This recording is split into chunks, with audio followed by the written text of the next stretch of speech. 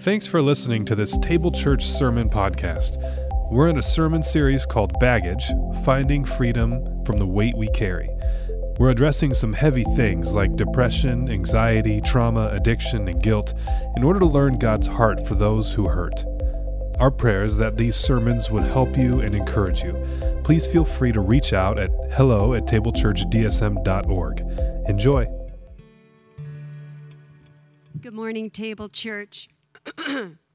Our scripture today is from the book of Isaiah, chapter 53, verses 3 through 5. He was despised and rejected by mankind, a man of suffering and familiar with pain.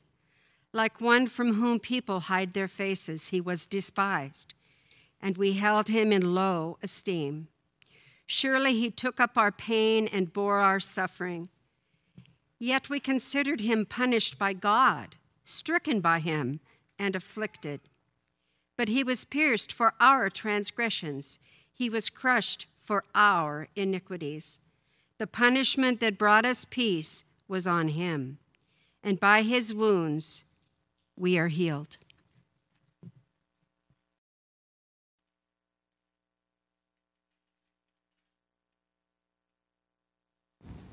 Once again, everyone, good morning and welcome to Table Church. If you are new here today, this is your first time checking us out, thank you. We're so grateful to have you, and hopefully you'll stop by the Welcome Center out there by the coffee bar, and we have a gift that we'd love to give you. And we just want to get to know you a little bit, but I hope that you felt right at home. We're in a series today called Baggage. We're talking about the heavy things that many of us carry and how God can help us put them down. Actually, before we get into that, I want to reiterate what Megan said earlier about the Summer Bash event at Drake Park. Listen, you've heard me say this before. You'll hear me say it again.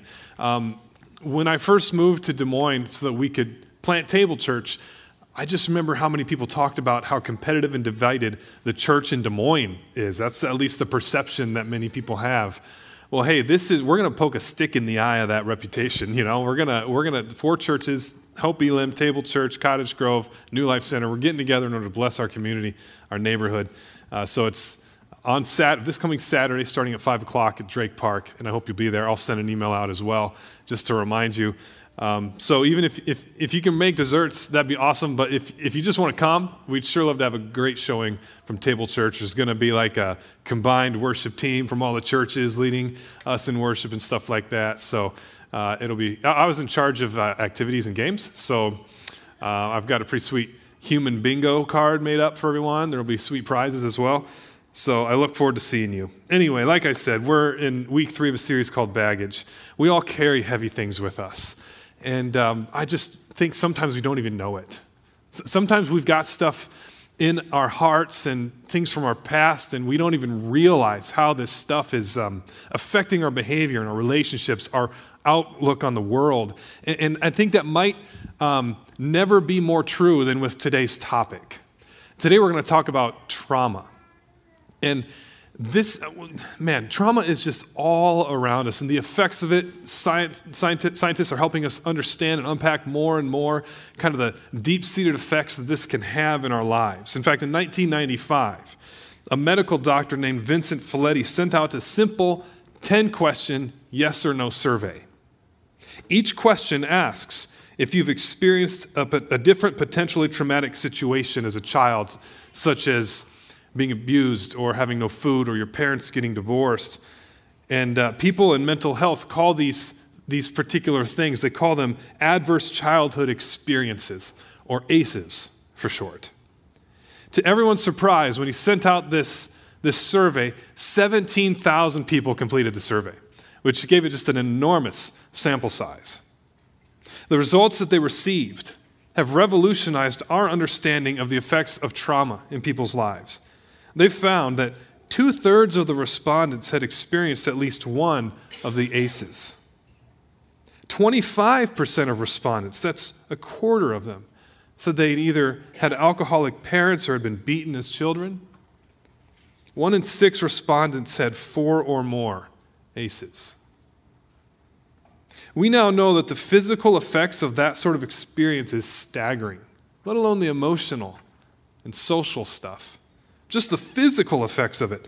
With someone who has 4 or more ACEs, it says that they're 250% more likely to have heart disease, stroke, or loss of vision. They're 12 times more likely to attempt suicide. And so what this tells me is, as followers of Jesus, if you haven't experienced any of this stuff yourself, praise the Lord, but somebody close to you has. Somebody sitting near you today has. Peter Levine says that traumatic stress occurs when our ability to respond to threats is overwhelmed. That means that we all kind of have this threshold for dealing with scary, threatening situations. And when that threshold is surpassed, we no longer really have the ability to respond, carefully, cautiously, rationally. Maybe you've heard of the fight, flight, or freeze response. That's what kicks in at this point. That's traumatic stress. Look, I'm not the only person to say this. I've seen experts say this as well, but I think there's a case to be made that over the last couple years, we've experienced a collective trauma as a culture. I think it's safe to say that at times there have been moments where kind of our even collective ability to respond to a threat throughout the pandemic and everything else that we've gone through has been overwhelmed. And you may notice sometimes we've seen these fight, flight, or freeze responses kick in with people. I mean, I don't know if you've noticed this. There's some people that have kind of leveled up in their aggression throughout COVID. There's other people who they've just kind of dropped off the map. Here's my point. We can't ignore this topic. I mean, if we're really about some of the stuff I just talked about in my prayer, if we're really about helping God heal the world, joining him in that mission, this is a tidal wave in our culture that the church desperately must understand and recognize. We're all kind of floating in a big trauma boat together right now. Look, the only way for us to find land is if we support each other, start rowing together. If we're going to love our community well, I think we need to start seeing our community through the lens of the trauma that so many people have experienced. Only then can we become, as a church, the secure environment that people need to know that they feel safe. The passage from Isaiah we just heard has traditionally been understood as kind of prefiguring Jesus. It was written centuries before Jesus was born, but the church has always seen that passage and thought, oh, this is a prefiguring of what Jesus would be like, of what he would go through. And it talks about Jesus as a man of sorrows and familiar with pain and stricken and wounded and these sorts of things. And so we're going to talk a little bit about maybe Jesus' experience with trauma and how maybe that can help Jesus relate to some of our situations. But before we get to that, I heard a pastor named Jeff Cannell. He pointed out something important, I think, and it took me a minute to come around to it, but I eventually did. He said, before we get to Jesus, we should start with his mother, Mary. In Mary's day, it was commonplace for women to be abused at the hands of Roman soldiers. The Roman Empire would line the streets with crucified victims. Many of them would have been her fellow countrymen, some of whom she may have even known. And even though we know Mary was a courageous and faithful woman, listen, that doesn't change the fact that the penalty for getting pregnant before marriage is death. It's safe to say or assume that there were probably righteous people in her village that thought that she should die. And here's what science has shown us about people living in those sorts of stressful conditions. There's a chemical called cortisol. It acts as our body's stress hormone. And in the right levels, cortisol is important for your body to function well. But if you come under stress, sometimes that chemical can get too high. Sometimes it can stay in your bloodstream for too long. And if it does, it inhibits your brain function, your impulse control. And here's the crucial point. The effects of this are multi-generational. It can be passed on to the children, to the children's children. And here's what I wonder. Here's what he said. He said, was Jesus perhaps born with the effects of trauma? Again, it took me a minute to come around on that. I mean, Jesus is the perfect man, fully God. He was sinless. But here's what the Bible says. It says, we do not have a high priest who is unable to empathize with our weaknesses. We have one who has been tempted in every way, just as we are, yet he did not sin. And so listen, we have a tendency to kind of emphasize the divinity of Jesus. I'm okay with that. But as long as we don't de-emphasize the humanity of Jesus, where he enters fully in not only into the physical characteristics of being a human, but in the emotional and the social ones as well. Jesus entered into all of those things. It's just he responded to them all in a perfectly godly way. Mary endured some hard things. We shouldn't be shocked then if Jesus was impacted by those things, even in the womb. The multi-generational nature of trauma has huge implications for the church. Huge implications for us, I think. Listen, a couple authors, Mark Charles and Soong-Chan Rah, they wrote a book called Unsettling Truths, and they talk about a Lakota woman. Her name is Maria Yellowhorse Braveheart. She's a social worker in South Dakota, among her people, the Lakota. She coined a phrase called historical trauma response, or HTR. HTR refers to the phenomenon of generational trauma that's passed down not from individual to individual, but by communities. You see, what we found is that when a community endures complex trauma, we now have piles of evidence that predicts the negative effects not only in the generation that experiences it firsthand, but that it gets passed down to subsequent generations as well. They write this, they say a 2003 study observed that the grandchildren of Holocaust survivors, quote, were overrepresented by 300% among the referrals to a child psychiatry clinic. The grandchildren of Holocaust survivors are still feeling the effects of what happened 2 generations prior. We don't necessarily understand all the mechanics of it yet, of how this happens, but it's increasingly clear that trauma does not just go away. It doesn't just disappear. You can't just wave it off. It doesn't go away just by saying, hey, just work harder, Just try harder. That's not enough. And I want to push in a little deeper here for a second, because I think that this information might help some of us white folks, make a little bit better sense of the outcry that we witnessed in the summer of 2020 after the death of George Floyd. Think about it for a second in terms of what we just learned about about HTR, generational effects of trauma. What we have here is we have the grandchildren and great-grandchildren of slaves being subjected to 9 minutes of a white police officer kneeling on the neck of a black man until he died. And I can't help but think that in that moment, generations of trauma was probably triggered. Because even though today's generation of African Americans may not have experienced chattel slavery themselves, not only do we continually live in a racialized world, but the trauma of previous generations has literally been written into the physiology of subsequent generations. That trauma has not gone away. We cannot just simply say to people, hey, suck it up, do better. It just doesn't make sense.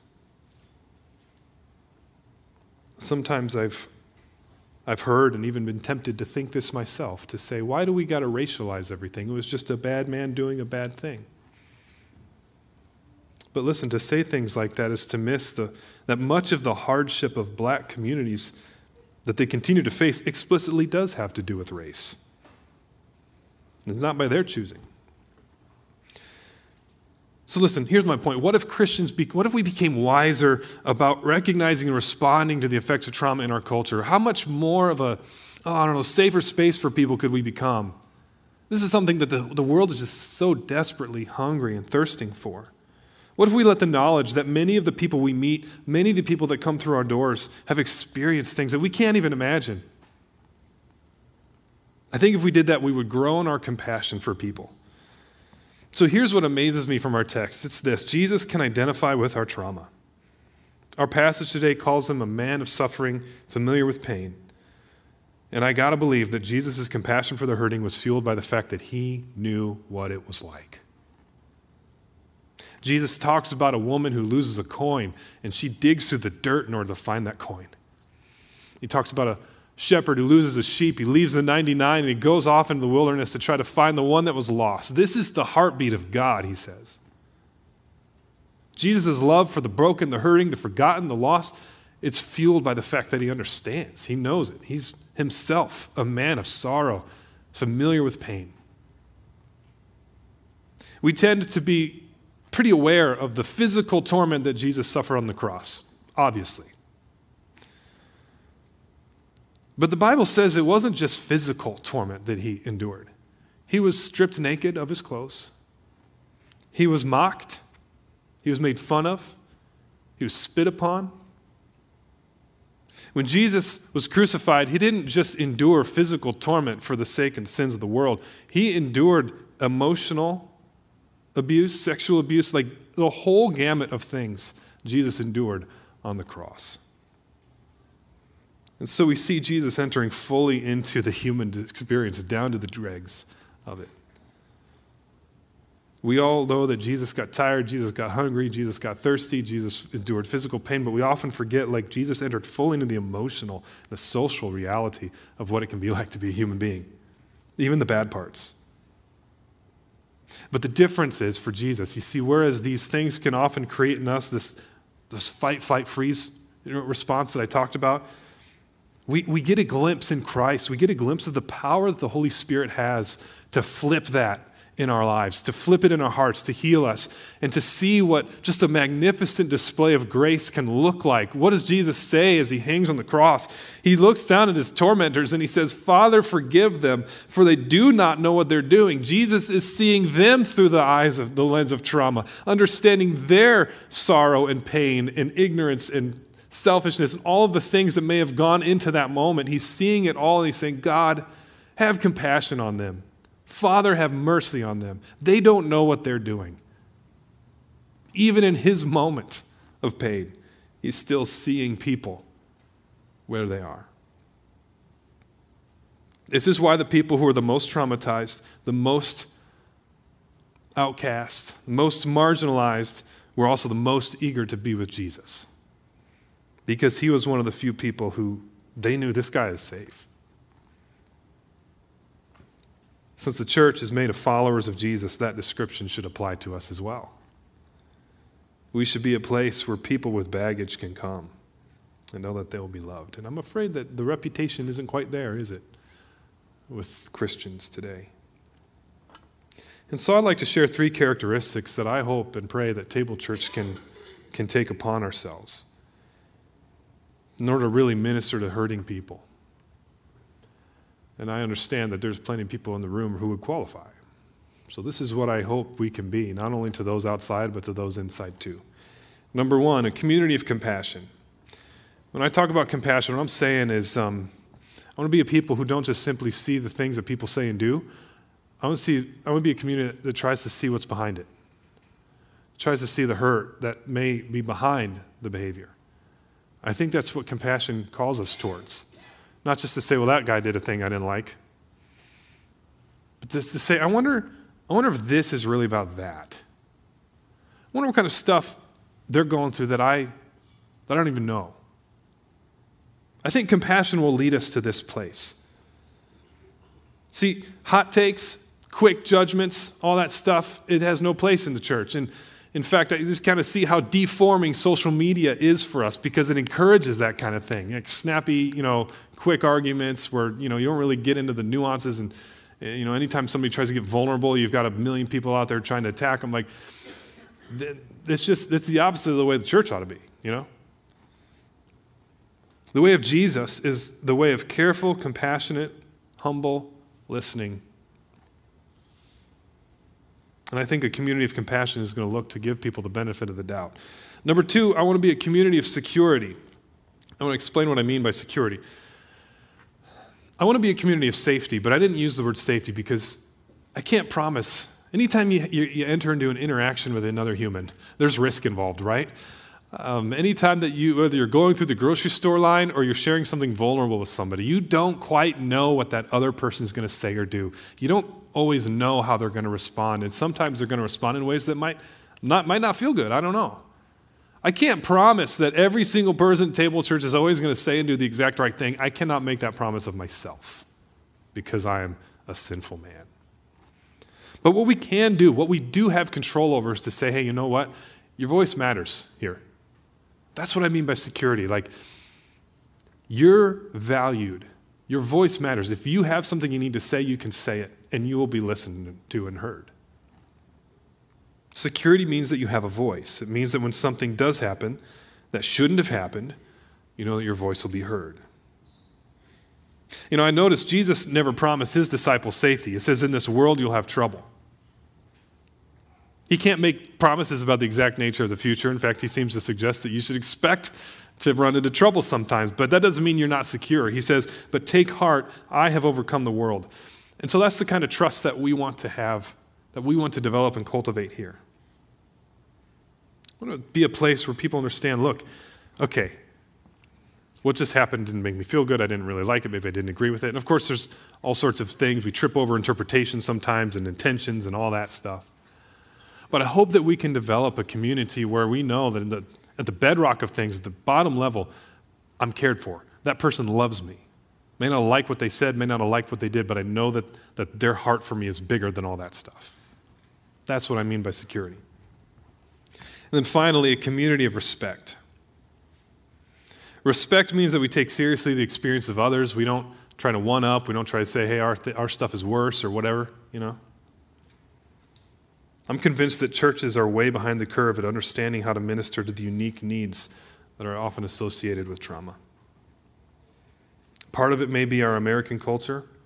We often believe in just kind of pulling ourselves up by our bootstraps, suck it up, deal with it. But if that's the message that we send to people, not only will we not help them, but we may actually do more damage. You can't just say, hey, just deal with it. Our example should be Jesus. Not only does Jesus know what trauma felt like, but he gives the perfect example of how to love people in it. The last line of our text today is a powerful one. It says this, by his wounds we are healed. By his wounds we are healed. What this means is that somehow Jesus' pain can heal our pain. Jesus' wounds can heal our wounds. And the first step toward healing is that that we must learn to trust again. Another reason why I think sometimes churches have a hard time with this is not just kind of the rugged American individualism mindset, just pull yourself up by your bootstraps, but also we often kind of think, well, you just need the gospel, that'll fix you. The problem is that when we say that, a lot of times what we have in mind is a rather narrow understanding of the gospel. And the gospel at least entails the fact that God is coming to redeem and save and reconcile the entire world to himself, and he's inviting us into that mission. And that includes helping people heal emotionally and spiritually. And so, yes, the gospel is what we need, 100%. Just we need the gospel properly defined and understood in terms of all that God is trying to do in the world. It says, by his wounds we are healed. Somehow through Jesus' pain, we can be healed as well. And the first step toward this healing, the Bible tells us, is faith. This word faith. We're going to talk about this in a couple weeks. Faith, I don't want you to think, when I say faith, it's not just thinking really hard about Jesus. Faith is not just trying to believe really hard that Jesus is God. That's part of it. But what does faith really mean, that word? It's trust. It's trust. It means that you're going to put your trust in Jesus. And so I'm not asking anybody here. I'm not asking you to trust me right now. I'm not asking you to trust Table Church right now. I'm just saying, can we trust Jesus? That Jesus really does want to take and bring in and heal and infuse his grace and his light and his healing into those difficult things in our past and help us to start to see how God can take that and flip it. You know what he can do? He can use those difficult things in order to help you see and hear and love people who have been through the same thing. You have a tool in your tool belt that you wouldn't have otherwise because of those difficult things in your experience, in your past. And God can use that and make you somebody who can bring more healing and hope and wholeness to the people around you because you have that. I'm not saying it excuses it. I'm not saying it ignores it. I'm just saying that God can take what is bad and use it for good. It's one of the amazing things about our Savior.